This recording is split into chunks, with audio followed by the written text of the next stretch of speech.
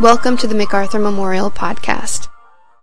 Located in Norfolk, Virginia, the MacArthur Memorial is a museum and research center dedicated to the life and legacy of General of the Army Douglas MacArthur. The memorial is also dedicated to preserving and presenting the story of the millions of men and women who served with General MacArthur.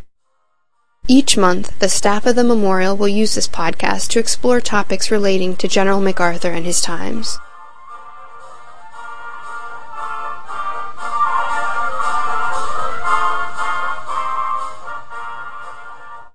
The story of the Roman general Cincinnatus is timeless. It resonated with ancient republics, and it has also been a powerful influence on modern republics and popular ideas of civic virtue. As the legend goes, Cincinnatus was chosen to lead his people in time of war. When the war ended 16 days later, instead of holding on to power, he willingly laid it aside and returned to life as a farmer. Years later, when trouble again threatened his community, his countrymen found him plowing his fields. Apprised of the situation, he reluctantly accepted the supreme power that was thrust on him and led his countrymen once more. When the crisis was over, he again relinquished power and returned home. For thousands of years, Cincinnatus has been celebrated as the quintessential citizen soldier, a man who could expertly wield power without being corrupted by it, because leadership was nothing more to him than civic duty. This theme of Cincinnatus, the military man who never grasps for power but reluctantly accepts it, is common in American history. George Washington, America's first president, demonstrated this type of civic virtue when he returned to his farm after the American Revolution and had to be called upon by his countrymen to return and help build the government of the new nation. When it came time to elect a leader for the new republic, he was unanimously elected by his peers. It was not an office that he appeared to grasp for, and in his humble acceptance, he forever charted a course for future generals in their pursuit of the presidency. In keeping with this trend of the reluctant leader with no personal ambition, most American generals with aspirations to higher office have often tried to maneuver behind the scenes so that they don't appear to seek the office, but rather are drafted for the job by others. Douglas MacArthur was no different. He joined the ranks of many of his fellow generals, past and present, in a covert pursuit of this office. He would be a potential candidate in 1944, 1948, and 1952, but would never officially declare himself a candidate. This podcast will address MacArthur's 1944 presidential ambitions. From boyhood, MacArthur had been interested in the presidency. His mother had exhorted him to follow the example of George Washington, and what was implied in this example was that he should become a general and a president. He believed he had a great destiny, and with an eye on the White House, his career began to take shape. By 1929, MacArthur, a very young general, was already considered someone presidential kingmakers should watch. He was also identified by Walter Millis as a military politician. Dwight D. Eisenhower, who worked for the general for a period of time, wrote that he had known many senior officers who drew distinct lines between duty and personal politics. According to Eisenhower, though, MacArthur did not even see a line between the two. With ambitions of his own, Eisenhower was quick to identify MacArthur's interest in the White House. Throughout American history, famous generals have been courted by both political parties. An example of this occurred before the 1952 election, when both political parties sought to enlist General Eisenhower as their candidate. Unlike many of his fellow generals, however, Douglas MacArthur was not ambivalent when it came to political party. It was clear from the very beginning that he was after the Republican nomination. This wasn't just because Franklin Roosevelt dominated the Democratic ticket during many of the years MacArthur considered a run for office. It was also because MacArthur was ideologically opposed to many New Deal policies. MacArthur thought Roosevelt a very dangerous man, and Roosevelt returned these feelings. In the many years they worked together, Roosevelt would do his best to exploit MacArthur's military genius, while at the same time doing everything in his power to frustrate MacArthur politically. Despite Roosevelt's efforts, however, MacArthur would become a natural candidate by 1944. World War II raised MacArthur's public profile and turned him into a household name and an American hero. Engaged in the desperate but ultimately futile defense of the Philippines, MacArthur's colorful communiques from the doomed fortress of Corregidor fed the American public's need for a hero in the darkest days of the war. Later, as MacArthur led forces back through the Pacific to the Philippines, he rose to even greater popularity. As a result of this popularity, Roosevelt was very careful in dealing with MacArthur, and took great pains to avoid sparring with him. Instead, the president praised MacArthur publicly and awarded him the Medal of Honor. By doing this, Roosevelt sought to neutralize the general by preventing an opposition movement from crystallizing around him. Evidence of the scope of the public's regard for MacArthur can be found in the number of babies named Douglas or MacArthur during these years.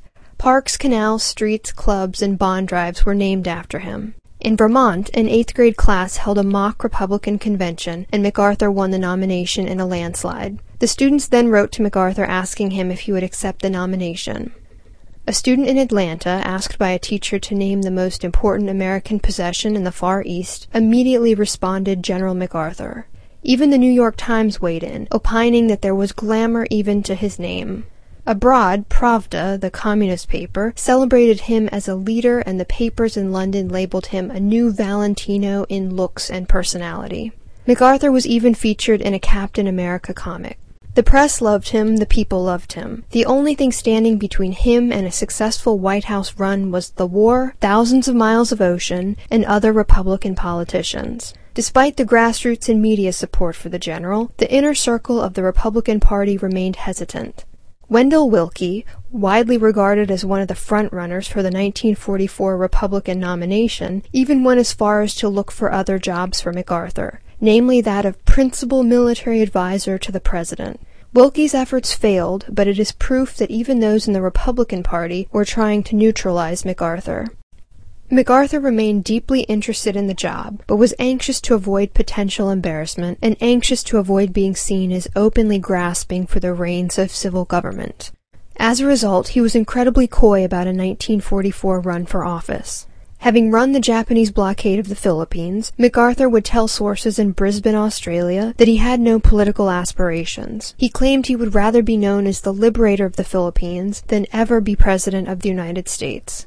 This was just talk, though. Years later, when he asked Eisenhower if Eisenhower was interested in becoming president, Eisenhower responded that he had no political aspirations, and MacArthur congratulated him, answering, "That's the way to play it, Ike."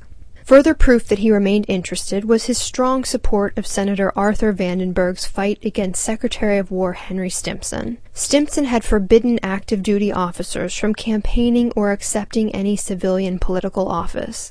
Vandenberg led the charge to reverse this policy, and a grateful MacArthur wrote him in 1943, "There is much that I would like to say to you which circumstances prevent.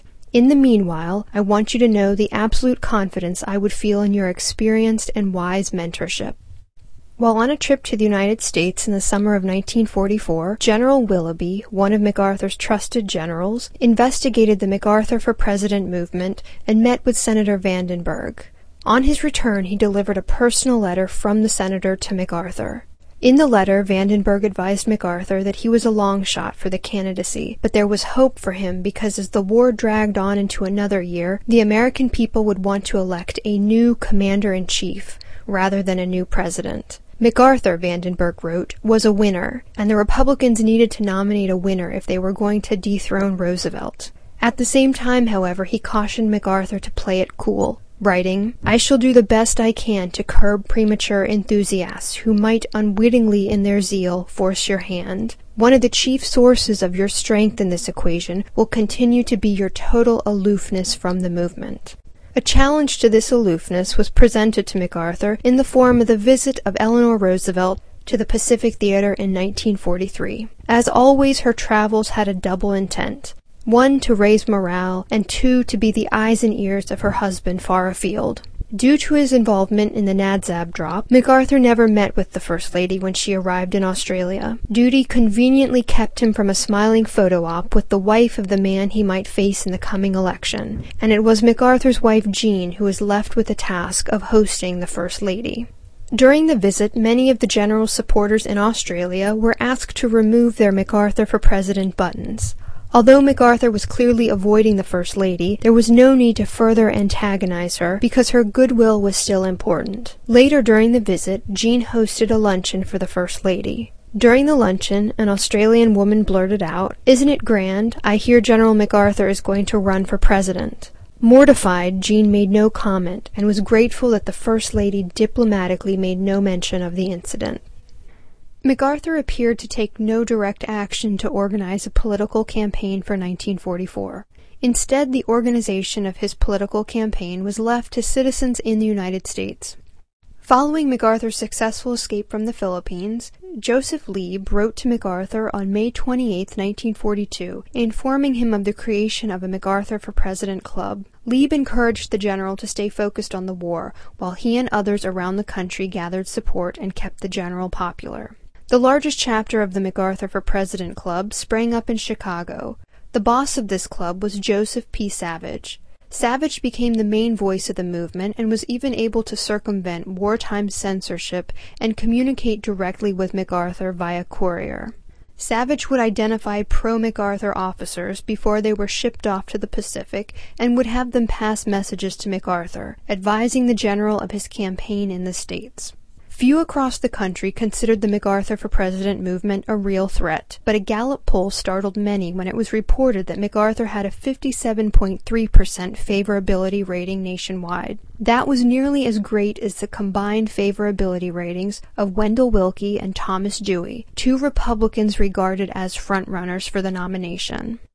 While the general's favorability ratings were higher than Willkie's or Dewey's, that was no guarantee that he would triumph over them in state primaries. His credentials were based on the fact that he was leading part of America's war effort. There was no way he could come home to campaign. MacArthur was also unwilling to face the humiliation of a defeat in any primary. As a result, some of MacArthur's surrogates in the States, including Senator Vandenberg, decided to keep MacArthur off all the primary ballots. This strategy was based on the belief that the convention would result in deadlock between Dewey and Willkie. To solve this anticipated crisis, Vandenberg would step forward and offer a brokered convention, which would allow the Republicans to move forward in 1944. With Dewey and Willkie locked in a stalemate and no longer viable, Vandenberg would nominate MacArthur as the compromise candidate. Once acclaimed the nominee by the delegates at the convention, the general would then have the luxury of having this greatly desired nomination forced on him. He would then, like Cincinnatus, reluctantly accept the trust placed in him, set aside what he was doing, and answer the call to serve his nation. Placing all their hopes in the strategy of a brokered convention, MacArthur and his allies hoped for a quiet but powerful surge towards the convention. Soon, however, the movement became a victim of MacArthur's ever-burgeoning popularity at home. With no central, official MacArthur-backed MacArthur for President organization, splinter groups began popping up all over the country in support of the general. Lacking coordination, and not aware of the brokered convention strategy, these groups started putting MacArthur's name on state primary ballots. These groups also began getting in each other's way. It was then that MacArthur's carefully constructed strategy began to unravel. He had not even declared himself a candidate, but the enthusiasm of his supporters was endangering his chances. Disaster lay ahead. As 1944 approached, Dewey began to pull ahead of Willkie in the polls. This trend continued, and soon Senator Vandenberg acknowledged that with Dewey's momentum, there was no hope for a brokered convention. This would not be the most bruising part for MacArthur. His name was added to the Wisconsin primary ballot by zealous supporters. Wisconsin was considered his home state, since it was the home of his father, and MacArthur was bitterly humiliated when the primary resulted in 17 delegates for Dewey, 4 for another candidate, and 3 for MacArthur. More disaster was to follow. MacArthur had exchanged private correspondence with A.L. Miller, a member of the House of Representatives from Nebraska. These letters cast President Roosevelt in a negative light, and Miller, thinking they would help MacArthur's faltering chances, decided to publish them. This ignited a firestorm. The press, once very MacArthur-friendly, found the letters treasonous. Historians today consider MacArthur's letters a political misstep, but hardly treasonous. Whatever the view of them, they forced MacArthur to take action. Embarrassed by the leak, he declared he was not a candidate. As the story continued to gain traction in the news cycle, he was forced to issue yet another statement, stating, "I request that no action be taken that would link my name in any way with the nomination. I do not covet it, nor would I accept it." This would end his 1944 presidential hopes. In his autobiography, MacArthur wrote of the whole behind-the-scenes campaign for 1944 as a very minor aside to his wartime service. He begins, "About this time I became aware that my name was being bandied about in the United States as a possible candidate for president on the Republican ticket. I at once stated that I had no political ambitions whatsoever and only hoped to see an Allied victory in the war before retiring." His choice of words is always deliberate, and by using the phrase bandied about, he sought to imply that the MacArthur for President movement was frivolous and far from his thoughts at the time. But this was hardly the case. In his autobiography, he also makes sure to emphasize how relieved Roosevelt was that he was not going to run. He relates a story from Prime Minister Curtin of Australia, who after a visit to the White House reported to MacArthur that Roosevelt was incredibly relieved he was not running for office in 1944. Curtin also told MacArthur that he believed that the president had probably been looking under his bed every night before he went to sleep, worried that he would find MacArthur there, waiting. Even though his name had been bandied about, MacArthur wanted his readers to know that the president had taken him seriously, even as an undeclared candidate. MacArthur's quest for 1944 could have damaged his relationship with Roosevelt. The president would be relatively forgiving, though. He was the more flexible of the two, and he knew he needed MacArthur. Now that MacArthur was no longer a threat, he called a meeting with him at Pearl Harbor to discuss the next stages of the war in the Pacific. The meeting was friendly, and MacArthur got his way when the president approved of his plan to return to liberate the Philippines.